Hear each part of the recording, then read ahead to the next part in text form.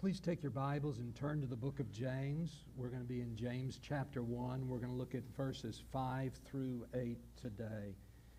A passage of Scripture that will minister to your heart if you've come today with an open heart. I know this morning as I was driving into town, I had a decision that I need to make in the near future on my heart, and I was thinking about it and thinking about it and thinking about it, and couldn't come to any guiding principles of what I needed to do to make the decision. And I thought, okay, I got to stop thinking about this and think about today's sermon. And suddenly I realized, Jim, if you need some wisdom, ask of God. That's what you're going to be preaching about today. And I wonder if there's anyone else that it's very easy to be in Bible study mode or in life mode and not realize that the two things really need to meet one another. They need to go together. And so today, this message is just dripping with practicality. And who knows, it may even answer a question that you have, like it did for me this morning as I was driving in. James chapter 1, verses 5 through 8. If you're able and willing, would you stand with me as we read God's Word?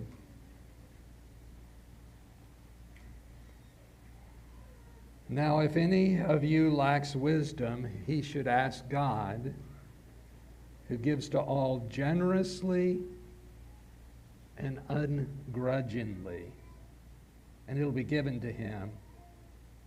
Let him ask in faith without doubting, for the doubter is like the surging sea, driven and tossed by the wind. That person should not expect to receive anything from the Lord, being double-minded and unstable in all of his ways. Father, we do ask today as we read and spend time in your word that we will find immediate application in our life. And it's in Jesus' name we pray. Amen. When the pathology report came in, it confirmed Daryl and Catherine's worst nightmares. Catherine had stage 3 papillary serous, which is a high grade of cancer. The doctor outlined an aggressive approach for her. They swallowed hard and they realized that the trajectory of their life had just changed. Now, their primary task was her health and her treatment. The hospital was going to release her soon, but only for a week. She was going to go home for a week, and then she was going to have to come back in, and they would begin the second phase of her treatment. Catherine didn't react very well to the chemotherapy. She became what Daryl described as violently ill. Vomiting, diarrhea, difficulty breathing, the whole works. I guess what you've heard it could be is what it was for her. And Daryl began to wonder, is this what life is going to be like? I don't know if I can do this. Daryl wasn't questioning whether he wanted to do it. He wasn't questioning that part of his wedding vows that talks about in sickness or in health. He didn't know if he could do this. He didn't know what else to do, and so he prayed. There was a lot in his life that he couldn't change. He couldn't change the fact that Catherine had a terminal form of cancer. His Google search rendered the result 100% terminal when he searched. Or that if the disease didn't kill her, it looked like the cure would. Maybe some of you have been there before. He couldn't change his own limitations. He wasn't a nurse. He wasn't trained to be a nurse. He didn't know how to be a nurse. And he didn't know if he had the strength to be a nurse anyway. And in this moment, he didn't know what he should do. Because in a week, she was going to be back in the hospital where she had been for so long. This week was her respite. It was a time to be home among familiar things. And he was afraid that if he took her back to the hospital, he was afraid it would demoralize her. It would crush her spirits. That it would, in fact, make things worse. And the last thing he wanted to do was to harm his own wife. Knowing her like he did, he felt like this would crush her if he took her back. So what should he do? He weighed the pros and the cons. And finally he did what James told him to do. He prayed. And he asked God for wisdom. Last Sunday we studied the first 4 verses of this book, and if you remember, James got right to the point. He says we need to consider it all joy whenever we encounter various trials. He doesn't define which kind of trials, whether the ones you brought on yourself, if they were undeserving. He doesn't give any kind of, just says various trials, which could mean garden variety trials, or later he hints in his book he could be talking about even the kind of trials that come as a result of persecution. Regardless, he says, when they come, we are to rejoice. Not a natural thing. We spent quite a bit of time unpacking that fact that it is not natural to behave in the way that James was telling us to behave, which was definitely the reason he made this an imperative command. He says, do it. And we learned last week that trials are the very thing that keeps the faith alive. They build endurance, they purify us, they strengthen us, and for all of these reasons, not because of the pain that we go through, but for all of these reasons, we can rejoice when they come, because surrounded by the knowledge of the outcome, we know that God is a good God, and that God loves us, and that if we must go through suffering, we will not go through it alone. Most of us will be surrounded by His people. All of us will be encouraged by His Holy Spirit, who is there to go through it with us, to empower us, to enable us to make it to the other side. So last week I talked about that. Next Sunday, Pastor Charlie will be preaching on James chapter 1, verses 9 through 12. And he's going to show us with God's Word that trials help us keep the proper perspective about wealth and what we're really dependent on. Now, in between those 2 passages of Scripture, we find our text today, a text about wisdom.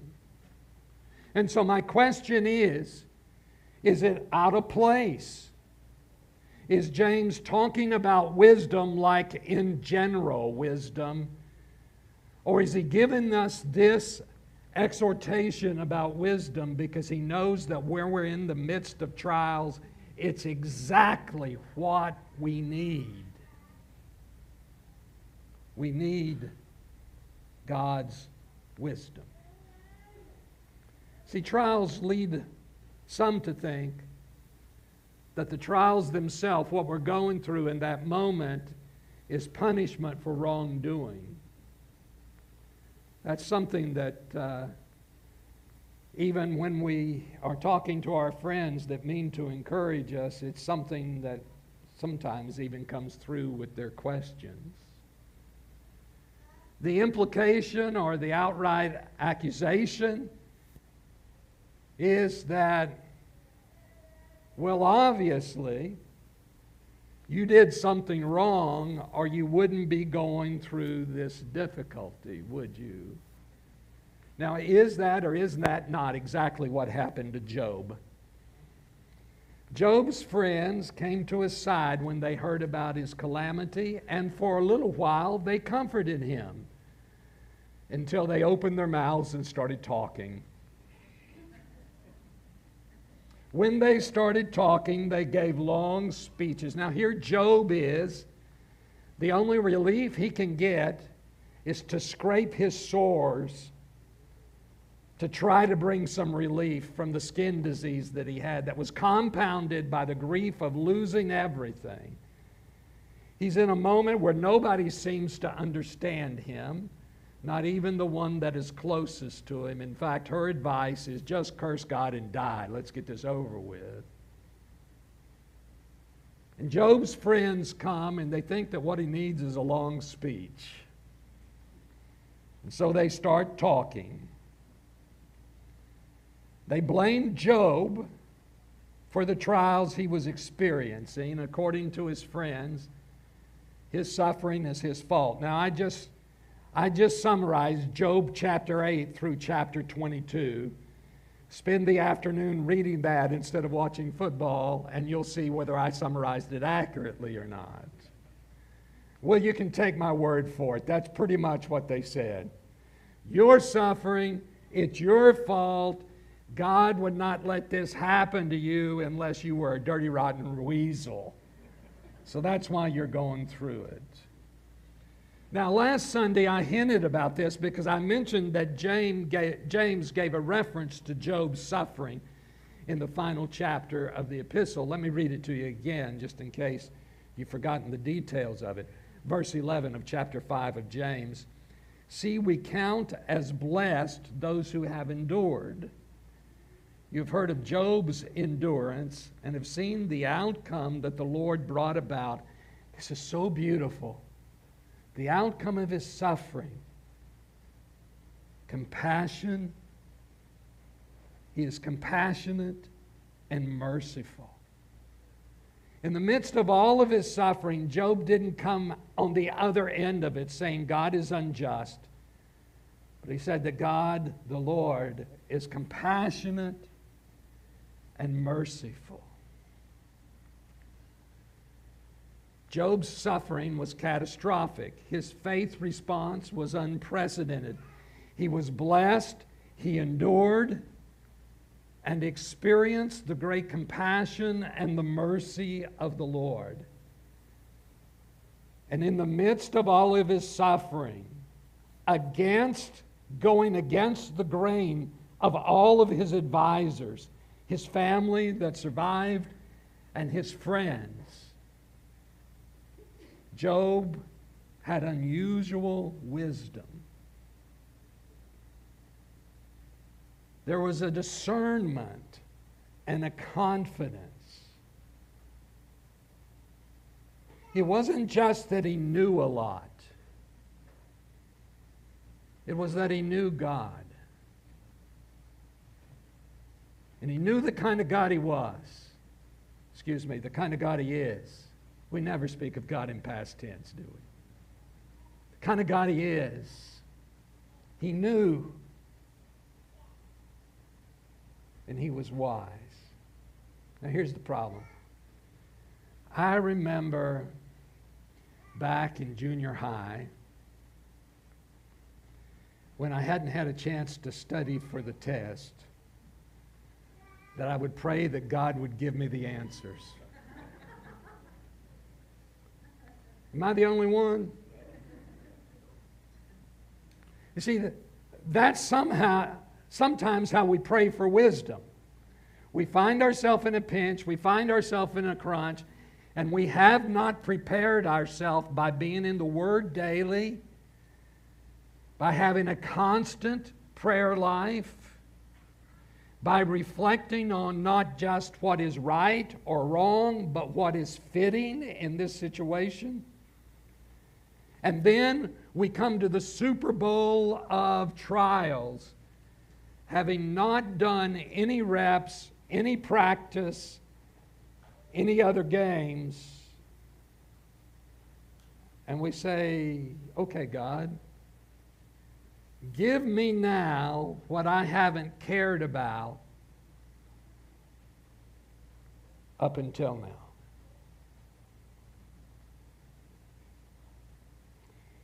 You know, when Jesus faced temptation in the wilderness, he quoted Scripture to Satan 3 times from the book of Deuteronomy. You know why he was able to quote the book of Deuteronomy? Because I guess because he wrote it, but because he had read it. Because he had meditated on it. And oftentimes, we face the tempter. The solution is God's Word. But if we have not hid it in our heart, what do we have in that moment? You guys tracking with me? You see, the reason Job had wisdom was, yes, he asked for it, but he had been pursuing it for a lifetime. And I fear that we often do not understand that the spiritual disciplines are practices of our faith, week in and week out, whether we feel like it or not.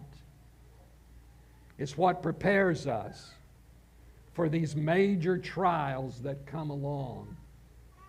See, the problem with many people is they pray for wisdom and they hear a voice, but they don't recognize the voice. Because it's been so long since they talked to Him, they don't know if that's God speaking to them or not. You know, every time my mother calls, she says, "Jimmy, this is your mother." I know who she is. I recognize her voice.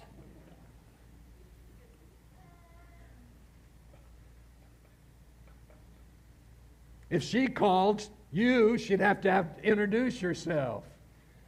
"Hello, friends of Jimmy. This is Jimmy's mother. I need to talk to you." Because you haven't heard her voice your whole life, right? We recognize the voices of the people that we talk to often. And in these moments when we need to know the wisdom of God in our life, it may be that He's speaking to us, but we just don't recognize His voice because it's been so long since we've heard from Him. He asked God for wisdom, and God gave it. In fact, God tells us that in the midst of a rebuke of Job's friends in Job 42:7. Here's what the Lord says. After the Lord had finished speaking to Job, He said to Eliphaz the Temanite, I like to call him the termite. He spoke to the termite and he says, "I'm angry with you and your two friends,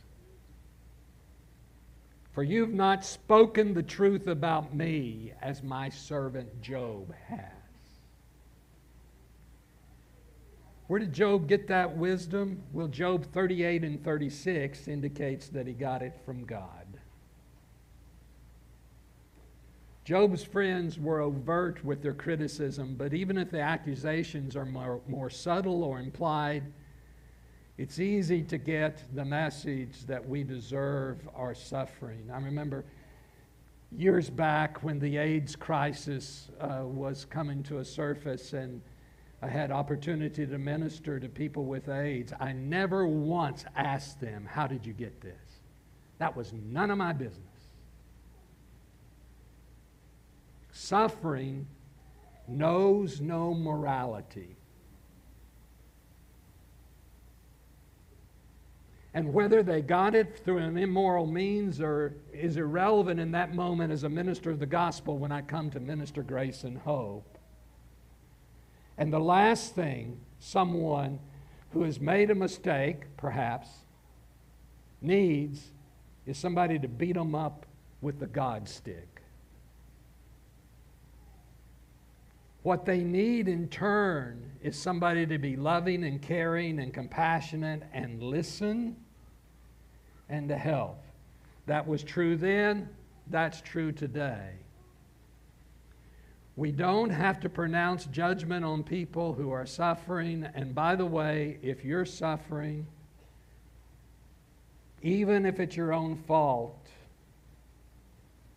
do you need us to pile judgment and conviction on top of you, or has the Spirit of God done that enough? It seems to me that we need to come alongside people and to help them in their trials and be unlike Job's friend. And let me say, my grandmother's wisdom is good. If you can't say anything good, just be quiet. Say nothing at all. Did we have the same grandmother, by the way? I don't know. They all seem to say something like that. Job's friends, they could have benefited from drinking deeply of that advice. But instead, they just piled on. And I don't know, what about the termites' friends, right? I mean, God didn't even call them by name. I mean, at least the termite, he calls them out by name, right? He says, hey, termite, you and your two friends, right? And then he just rebukes them because they were not speaking rightly about who he is. You know, whenever we're in the midst of a trial, we're beaten down by the weariness, the accusations from others can just wear us down. We can get discouraged. We can spiral into self-doubt and defeat. And while we'll acknowledge that there's times that our suffering comes because we've made poor decisions or maybe even immoral behavior, trials sometimes are corrective punishment. But even if that's what they are, it is good because it corrects us. It gets us back on track. But not all trials are. And it takes wisdom, the wisdom of Job, the wisdom that comes from God, not to descend into that downward spiral of self-pity, to do what his wife said to do, curse God and die. He didn't go there because he had wisdom. See, during our trials, we don't need worldly wisdom. We need godly wisdom. James makes a distinction between the two of those, and we'll study that when we get to James chapter 3, verses 13 and 18. Job's wisdom was not godly wisdom. It was worldly wisdom, even though what they said sounded religious, and even though it could be proof-texted. Their worldly wisdom created strife. You want to know the difference? Worldly wisdom creates strife. It's contentious. Godly wisdom is gentle and merciful. A wise person can discern what is right, what is just, what is fitting for a specific situation. Knowledge is needed, but knowledge is not enough. Neither is learning from past mistakes. Some would define wisdom just as realizing you did something wrong and learning from it. See, both are needed, but neither are sufficient. We need the Holy Spirit guiding us. We need godly wisdom. You see, wise people are more than experienced or smart. They are discerning. And that gift of discernment is a gift from the Holy Spirit of God. Because just because it was fitting then doesn't mean it's fitting now. This circumstance, this situation could be different. We must be Spirit-filled. I think one of the biggest mistakes we make is when we learn from a mistake and say, next time I'm going to do this way instead of that way. Well, how about this? Next time, take into account the lessons you learn and drop to your knees to pray for wisdom from God. Because this time he may ask you to respond differently than he did that time. A good example of that is Moses at Meribah. This was the second time that God asked him to bring water from the rock. The first time he asked him to strike it. The second time he asked him to speak to it. And because he struck it in anger instead of spoke to it, he was not allowed to lead the people of God into the promised land.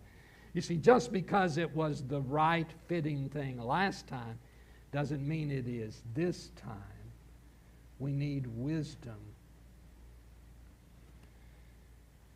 Now, if I'm preaching with clarity and you're listening with discernment, then right now every one of us should be experiencing twin emotions. We should be experiencing uncertainty and fearlessness. Uncertainty because we cannot depend upon worldly wisdom.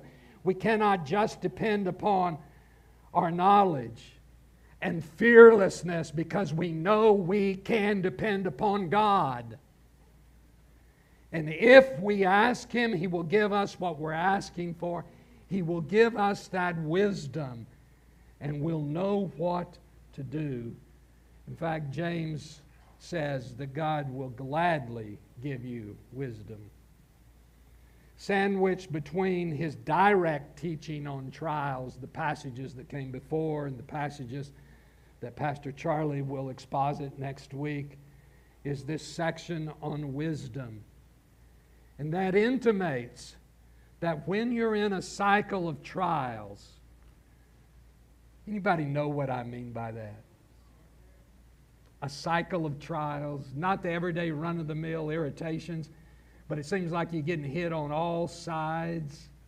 Whenever you're in those cycles of trials, and you need godly wisdom. Not run-of-the-mill wisdom. Not homespun wisdom. Not the proverbs of our grandparents' wisdom. But God, breathe on me in this moment what I'm supposed to do. Wisdom. And we can have confidence that God will give us that wisdom. In fact, James says that wisdom is yours for the asking. You don't need to be hesitant. You don't need to be sheepish about it. You ask, and God will give it to you. Why? Because He is a faithful God.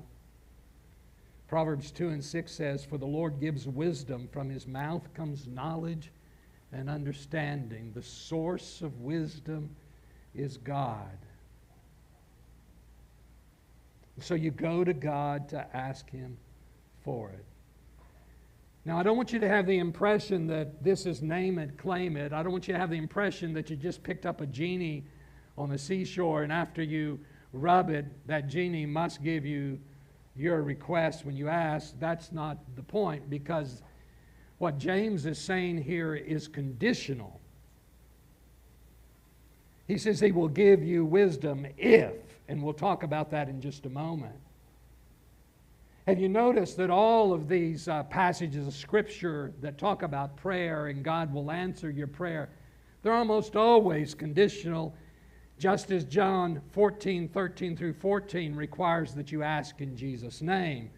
And Matthew 21:22 requires that you have faith when you pray. And 1 John 5:14 says that when you ask according to His will, He will answer you. Here James says that when you ask God for wisdom, He'll give it to you when you approach Him in faith. He's asking you to trust that God will give you the wisdom you need, but you do need to ask. And you do need to ask unwavering with faith. And here's the rub.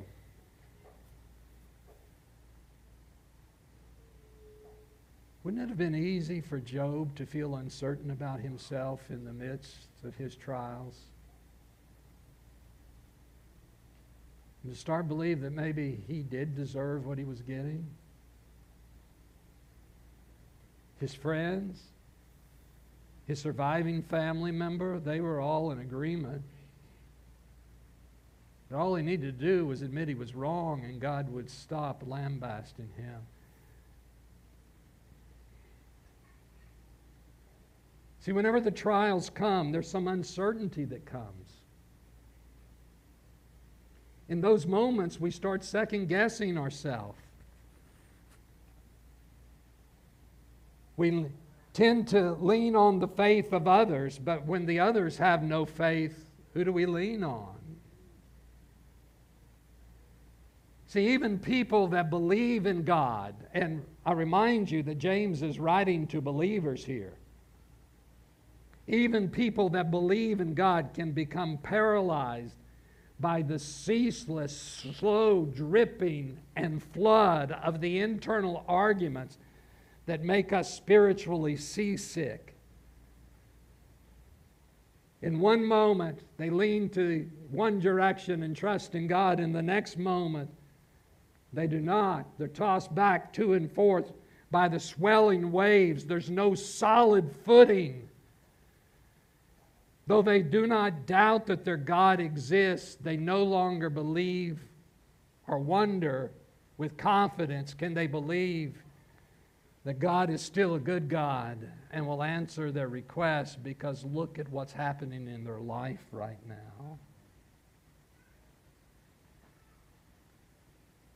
Because James knows what it's like to live through trials. He knows what human nature is. He tells us, you can trust in God. Regardless of what's happening around you, you can trust in God. Approach Him boldly. Get your knees underneath you, not because you're strong, but because He is faithful. He'll respond. He'll respond to His children that ask with unwavering faith and confidence in God, a firm belief that God will supply the wisdom they ask for. Those with wavering faith, they're not going to experience it. This unwavering faith is being in the presence of God and not doubting that He is sufficient and able. See, we're not talking about doubting the existence of God. We're talking about doubting the faithfulness of God.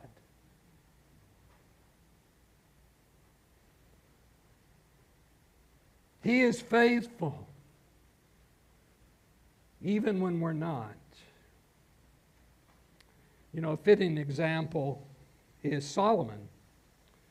Solomon's name, as you know, is synonymous with wisdom. And he didn't become wise by studying biographies of other wise people and learning from their wise decisions. He didn't become wise by learning from his own mistakes. Solomon was wise because God gave him wisdom. 1 Kings 4:29 says that God gave Solomon wisdom. And God gave it to him after he asked for it. 1 Kings 3:9. Here's Solomon's words. So give your servant a receptive heart to judge your people and discern between good and evil. For who is able to judge this great people of yours? Now, it's appropriate to ask for wisdom in your own personal trial, but I want you to notice that Solomon asked for wisdom not to benefit himself, but to benefit God's people and His kingdom work. He had a task that was greater than he could do because he wanted to serve the people and serve them well.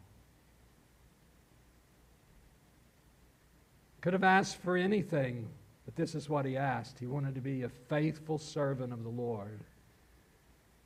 And to do that, he needed God's wisdom, and God gave it to him. They did admit Catherine in the hospital. And Darrell stayed with her until almost midnight, and then he decided he needed to go home and get some rest. No more than got home and dozed off to sleep until he got a 1 a.m. phone call from the hospital. His wife was now in ICU. Now, just a few hours before, he was deciding whether he should take her in or not. He didn't want to discourage her. He didn't want her to have a setback. Now she's in. He's gone home to get some rest. They wake him up. She's now in ICU. She's got shortness of breath. She has difficulty breathing and a very low heart rate. The nurse said, "Stay, there's no reason for you to come in. We just wanted you to know." Daryl drifted back to sleep, and 3 hours later, he got another call. "Your wife has thrown 2 massive emboli, blood clots. We need your permission to do a procedure on her," the hospital said.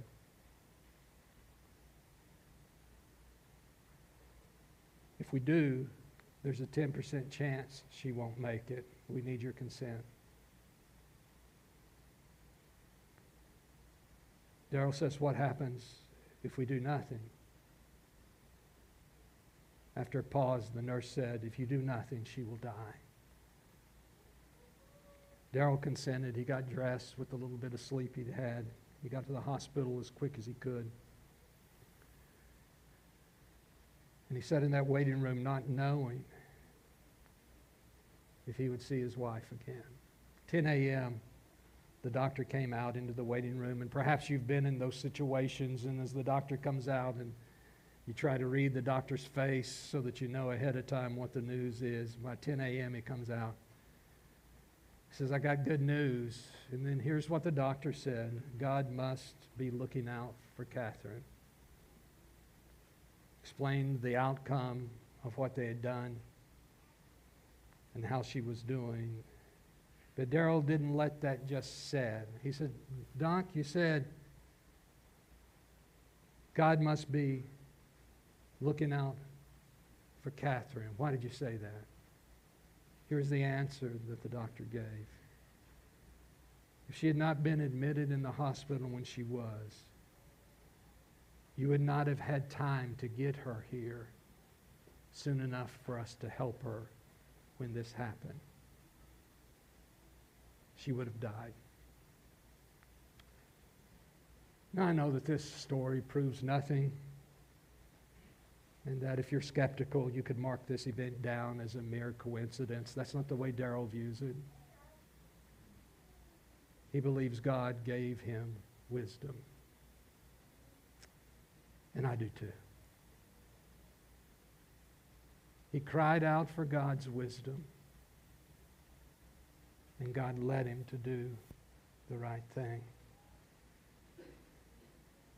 Friends, I don't know what you're going through in this moment, what you've been through. And you and I, neither one knows what's around the corner, do we? But this I know for sure, that even when life is horrible, God is good. And when you can depend on no one around you, you can still depend upon God. And James interrupts his teachings on trial, or does he? To talk to us about wisdom. And he says, if you need it, step right up. Approach your good God and ask Him for it. And He'll give it to you.